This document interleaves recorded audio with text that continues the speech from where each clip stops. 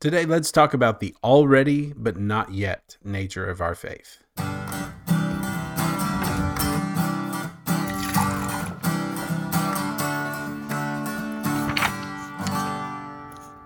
Welcome back to Good Hope Weekly. I want to get started by reviewing what we talked about last time, and that is that we went over the first 10 verses of 1 John chapter 3, and I wanted to call special attention to the fact that John says something is obvious in verse 10.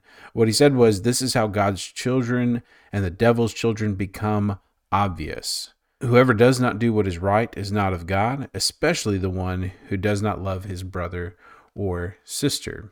And so we see that John thinks that there is clear, undeniable traits that show up that will point us in the direction of whether or not this person is a believer, someone who belongs to the family of God, or whether this is an outsider. I had a great conversation with some guys here about that. One of the things that we talked about was how some people can take scripture verses out of this passage and feel a lot of doubt about their salvation, where they can take what John was writing in the context of a whole letter, and they can take one phrase or one particular small passage, and they can feel a lot of condemnation and a lot of judgment in their own lives because of their struggle against sin.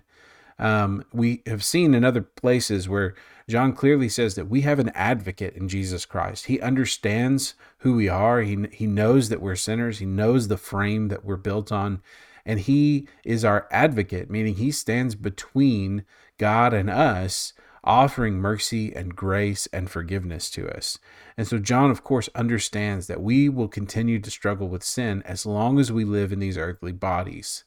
But what he's pointing to here is he's pointing to a life that is markedly different. There is something different about the trajectory of a life of someone who belongs to Christ versus someone who does not truly belong to Christ.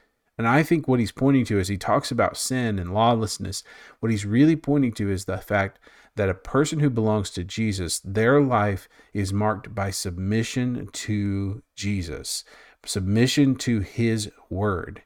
And when they hear or are confronted about sin in their life, they yield themselves to the direction that God leads them. They respond with repentance, and they are marked by a characteristic change over time of belonging to Christ, where we are turning from sin, where we are changing our ways. We aren't going to be perfect overnight, and we're never going to be perfect in this life. It's only because of what Christ did on the cross that we're saved. And so what John is saying is that someone who has truly understood that their life was forfeit because of sin in their lives, that they needed a Savior, and have surrendered to Jesus being Lord of their life, what that means is that their life is going to change course. And that should be an obvious trait, where whenever they're confronted with sin, they yield to that confrontation. Whenever they are challenged to take steps of faith, they follow because they have fully believed that Jesus is everything. All right, so today we are going to look at the first 3 verses alone. So we're going to kind of focus in a little bit and just look at the first 3 verses of 1 John chapter 3. So follow along with me as I read. "See how great a love the Father has bestowed on us, that we would be called children of God. And such we are.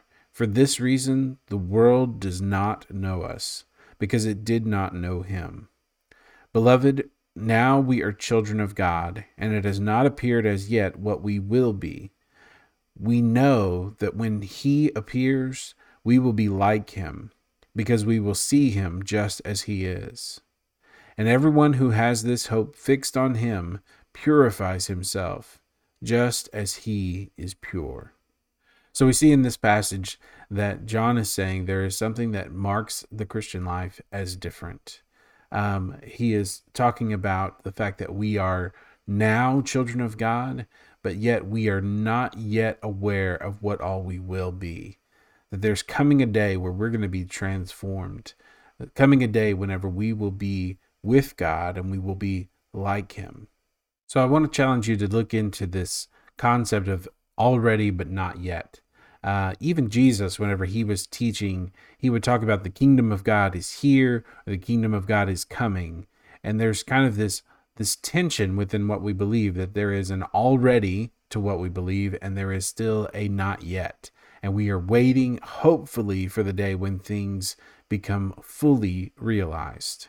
So let me encourage you to search those cross references that we've talked about before, dig into any commentaries that you can find, and find those other passages. And if you find them, share with others this tension of not of already but not yet.